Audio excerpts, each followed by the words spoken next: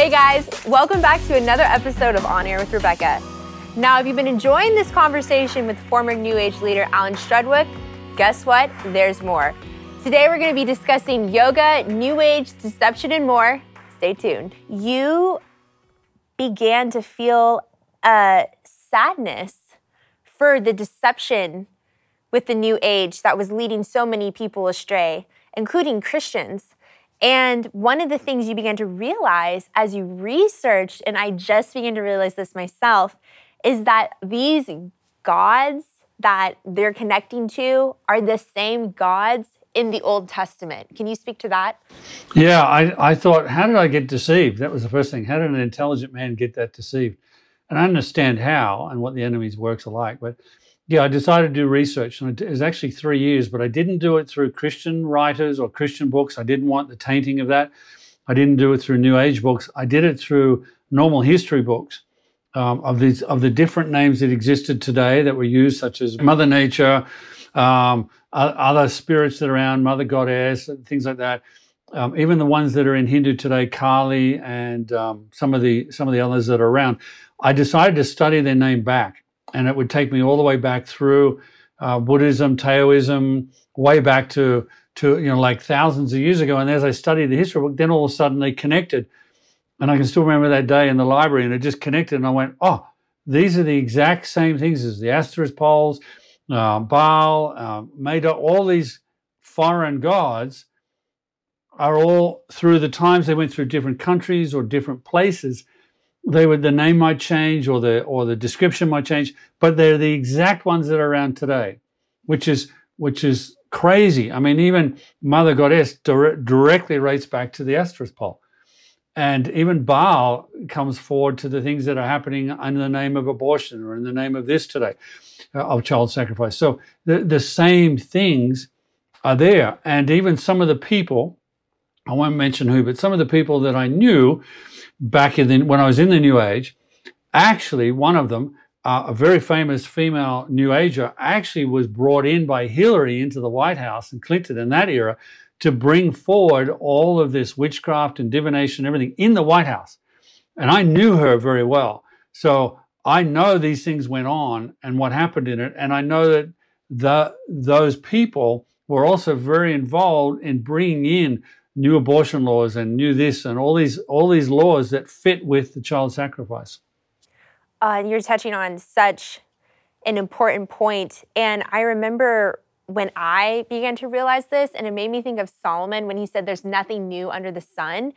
And you begin to realize the deception is that, oh, they're different names, they're different civilizations, but it all actually lines up and it all goes back to the same source.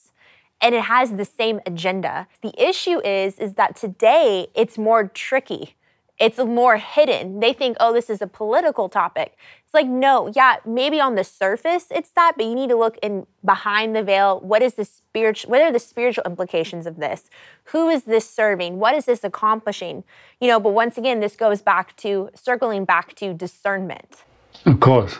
So in chapter 11 of your book, The Gift of Truth, one of the things you talk about, and this is something I've talked about on this podcast, is a lot of Christians, and they've done statistics on this. They've asked people who consider themselves born-again Christians, do you believe the devil is real? And a lot of people don't even believe he's real. What's the deception behind that? Well, the whole reason for it is that if you take away the whole thing of an enemy, then you don't need a savior. So you remember our plan was to wean people away from Jesus being alive, resurrected, the Savior, went for our sins on the cross, all of that. As soon as you take an enemy away, all of that's null and void. There's no reason for a Savior. In fact, most Hindus believe that Jesus was a prophet, but that's it.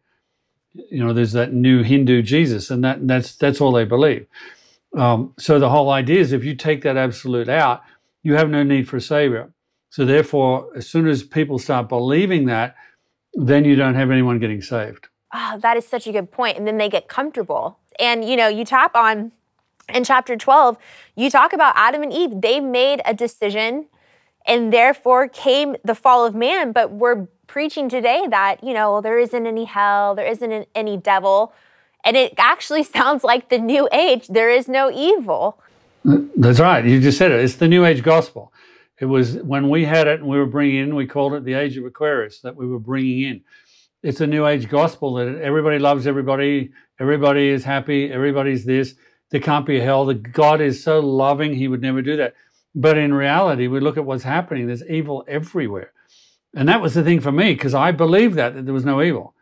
Then when I was like, what do I do with that? I remember watching TV once and the Lord said, watch the news. And I went, I don't want to watch the news. He said, watch the news. I was crying through all of it. It was horrific what I was watching. And he said, that's not me.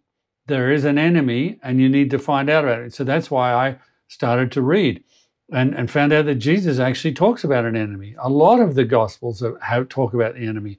A lot of the disciples after Jesus was resurrected talked about an enemy, but talked about our victory. That's why Jesus came. It says it in I think it's in 1 John, where the purpose of his coming was to destroy the works of the enemy. So there is an enemy, but that's how I did. And that's why, because if you water everything down, who wants to get saved? They don't even think they need to be saved. In fact, they will think exactly what we thought, is that Christians are here for one lifetime, and they're very spiritually naive. One of the things you touched on is when God told you to turn on the news and you saw all of this evil and you wept, and you were weeping because you were actually seeing God's heart, experiencing his heart, that God hates all of the evil going on in the world.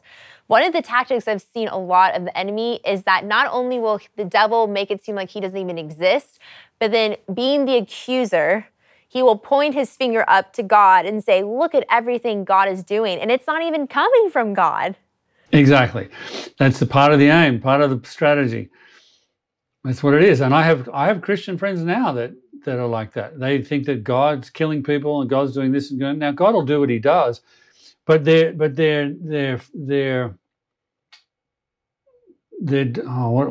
opinion, if I can put it that way, of God is that he's pretty mean and they don't know what he's going to do. So if they think he's going to kill people, and then you go to heal someone and they go, oh, I can't get healed because, like for example, I'll share this really quickly with you. I'll show you the opposites. The other day there was a person that is it possible having cysts on her ovaries. So I said I'd pray, and she said, oh really? Well, she said that's okay because sometimes death is a healing. And I was like, excuse me, hang on. What do you mean? She meant if she died, she would be in heaven and healed. Now, I understand that, and I agreed with that. When she's in heaven, she's healed. But I said, if Jesus and God were against, were in favor of death, why did he raise Lazarus from the death? Why did he rise him up?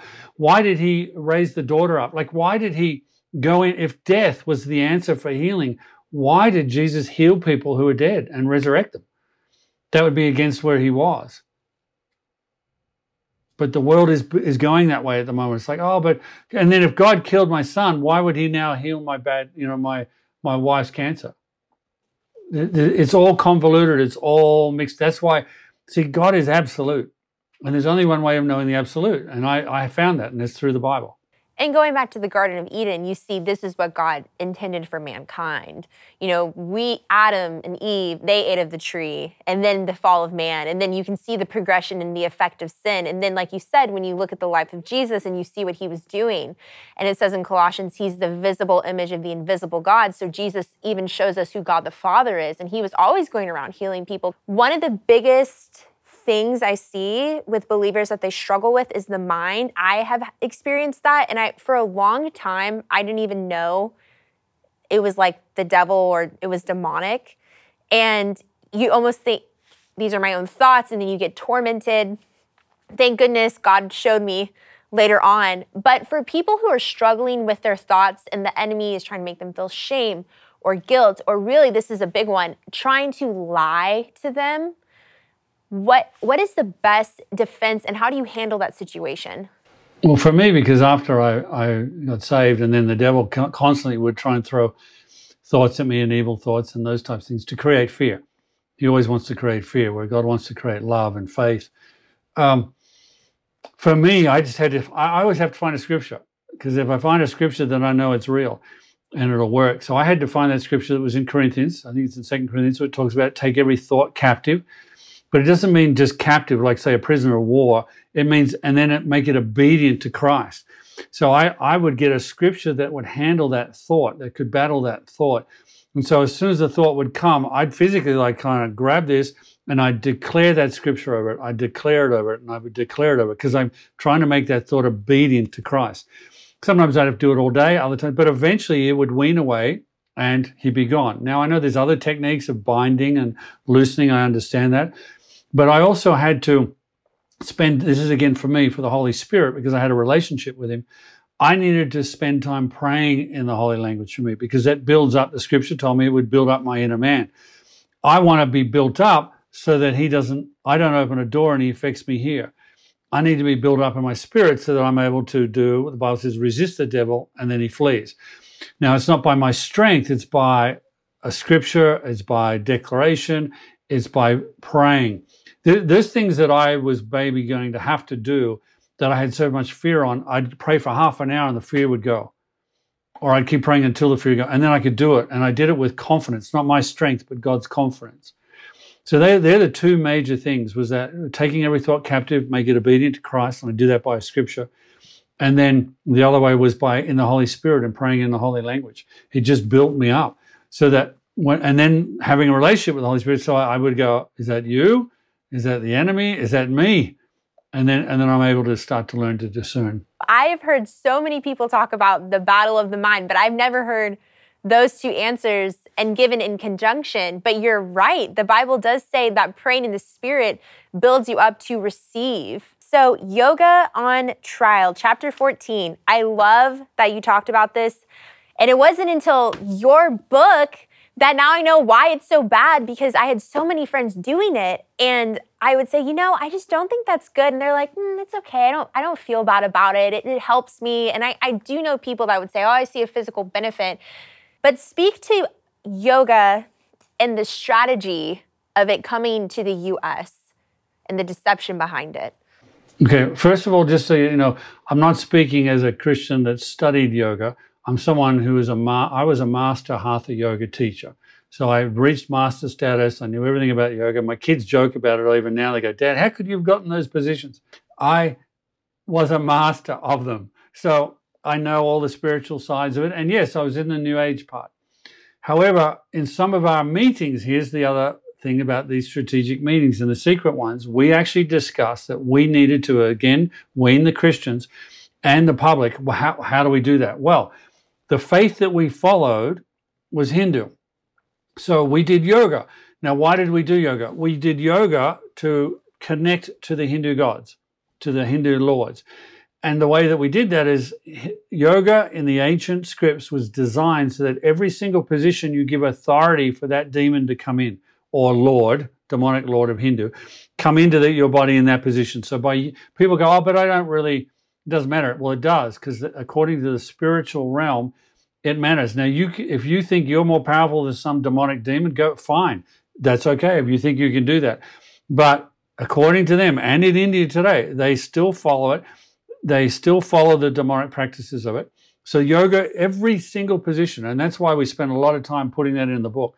We weren't going to, but so many people from around the world said, you've got to put it in, you've got to put it in, because it's not just you're writing about it, you actually were that person. So then come forward to the meetings. What better thing than to spread across the whole Christianity and everywhere else in the world, but the techniques that we use to connect to the Lords. So if we can get people deceptively doing the positions and doing yoga, then you got automatic demonic influence happening over all those people at some point. That's number one. So we thought if we can wean it, and we knew it could take 20 to 30 years to do it, and we were successful, unfortunately, and I repented of it, but my plans and things that we all put into place as an organization worked. Yoga is everywhere, and Christians are doing it. Now, on top of that, sometimes have Christians will say to me, but if I'm thinking upon Jesus while I'm doing it, it'll be okay. Maybe, maybe not. But I went to the Lord, and this is the answer he gave me. He said, when I got married, I entered a covenant with my wife. The same as when I became a Christian, I entered a covenant. I went on to the other side of the cross through the blood. That's how I became covenant. But the covenant with my wife, before I married her, I dated women. And I could do that. I could date women. I could maybe get engaged to one, whatever. But that's what I did before I got married. When I got married, I went through a covenant. So saying, oh, I can go and do yoga and just think upon Jesus would be exactly the same as if I right now said to my wife, hey, babe, I'm just going to go next door. I'm going to sleep with a woman next door, but I'm going to think about you while I'm doing it. It's horrendous to think that. It's spiritual adultery. But that's exactly what they're doing, unfortunately. They're actually going back beyond the blood, back beyond the cross, and doing a spiritual practice that God warns people not to do. And so by their will of doing the positions, they're opening up for it. And yet it's been a strategy that was planned that way for that same reason, for that to happen. Even the people that were bringing it into the West around the beginning of the 19th century, even wrote books warning people of strokes, eczema, heart attacks, nervous attacks, psychotic attacks coming from the awakening through yoga. I love that you called it spiritual adultery. I think one of the big deceptions behind yoga is that it's marketed as like a workout that's like peaceful, but yoga was never intended to be a workout. It's worship, like you said, and it's purposely to yoke yourself with these Hindu gods. And so it's a pagan, you could say witchcraft. I mean, like you said, it's turning away from God. You said it best, spiritual adultery. So yoga was not created to be a workout. Never at all. It still exists in the ancient Hindu texts and scriptures and the Bhagavad Gita, the Upanishads. It's a spiritual practice to invoke a god or a lord into you. It's not. Look, and if you're just simply going to do stretches, find a place that just does stretches, nothing else. Yeah, and it's kind of like you wouldn't go out and say, like as a Christian, you'd be like, oh, I'm going to go do like a seance, or I'm going to do something like evil, like that's spiritual. But people think when they're going to work yoga, they're like, well, I'm just going to work out. But it was never designed. And see, you just connected that for me. It was always presented to me, this is a workout. That's from India. It never was a workout. It's a spiritual practice. And that's why like you said, you can't go and just think about Jesus, because you can't redeem something that was intended for the devil. I have people come to me and go, but there's a thing called holy yoga, or that's what, and I'm like, I've already had people that have gone through those courses on purpose and basically given me the information. Every bit of the course is all Hindu. It's all Hindu. It's exactly what I would have taught 20, 30 years ago. It's all Hinduism, but then they'll add a scripture. Or it's all Hinduism and they'll add a scripture. So even the yoga and holy yoga is teaching people still the Hinduistic belief, but they'll add a scripture. You can't, they talk about you can't put lipstick on a pig. Yoga is wrong, and you can't, no matter what you try and do, you can't change it. Just to tap on one thing, I know someone that says, oh, well, it's the only thing that can help me physically. But thinking about it, if it's a spiritual practice, don't you think in the long run there would even be physical ramifications to doing it? And you were actually speaking about that. Yeah, I've talked to so many people every week that have problems and anxiety problems, depression, have all that stuff, and I'll ask, do yoga? Yeah, but there's nothing wrong with yoga, or I don't want to give up yoga because it helps my back. And I go, have you ever been to a gym? Gym will do stretch classes in the morning or in the afternoon. They're just stretch classes. Go and do that. If anyone, I call it agitated denial. If they start getting mad at me, they're already oppressed. They're already trying. There's already something got them that's hanging on to that thing. You say in chapter 15, you talk about the gods of yoga. I think that's important. Like you were saying, each position that's given is dedicated to these different Hindu gods, including Kali, who is terrifying. If you would Google her right now, she is really scary looking. You would not want to be doing anything for her or to her. Can you speak about that? That's the thing. And if you go to the true source in India, some of the temples and the way that represent Kali is horrific, and not just child sacrifice, but animal sacrifice and prostitution, all sorts of stuff that happens. It's horrible. But the interesting thing is they don't mind that because that's their country. That's who they are. That's what they do. That's their belief system. So they do that. But to have it in the West is like, but Kali, I only found this out recently, but I don't know when it was. I don't know if it was 5 years ago or 10 years ago. I need to dig a bit more in the research. But New York put the picture of Kali up on the Empire State Building for a week or 2 weeks celebrating. And I'm like, what? I know why they did it, but it's like, and if you Google it, that's fine. But be warned when you Google, the Kali is a pretty horrific, destroying god. One of the things I wanted to say about yoga was I actually saw your interview with Sid Roth and you were talking about it. And that was like one of those moments I was like, okay, finally, I've heard from someone. He was actually in these secret meetings. He knows the true intentions behind yoga. It's just not some nice little workout where you stretch and you breathe and you meditate. But I actually found I think on Amazon, I wasn't even trying to find it. This was another thing that was just kind of like the nail in the coffin, was Aleister Crowley, who was one of probably the most public theosophers, occultists, Satanists, whatever word, they use a lot of different words to describe him, but very evil, evil man that practiced black magic. And he did like 7 lectures, and they've published it into a book where it talks about, he advocates for yoga. And one of the things he says, you know, yoga is really good because it actually helps teach you to channel and to do all these different things so that you can do like black magic. I mean, how much more evidence do you need that it's not a good idea? Because it is, but it's a deception. And people, you remember we talked earlier about soul, people are following via their soul. So if they feel better in yoga, or they feel better with something, or they feel a bit of power, if they're discerning from their soul and they're hungry in their spirit, they'll go to their soul. This interview with Alan Strudwick has been eye-opening, to say the least. We have one final part left. Make sure to check it out. And if you haven't seen parts 1 and 2, you can catch those as well. You can also follow me on Instagram at Rebecca Lamb Weiss.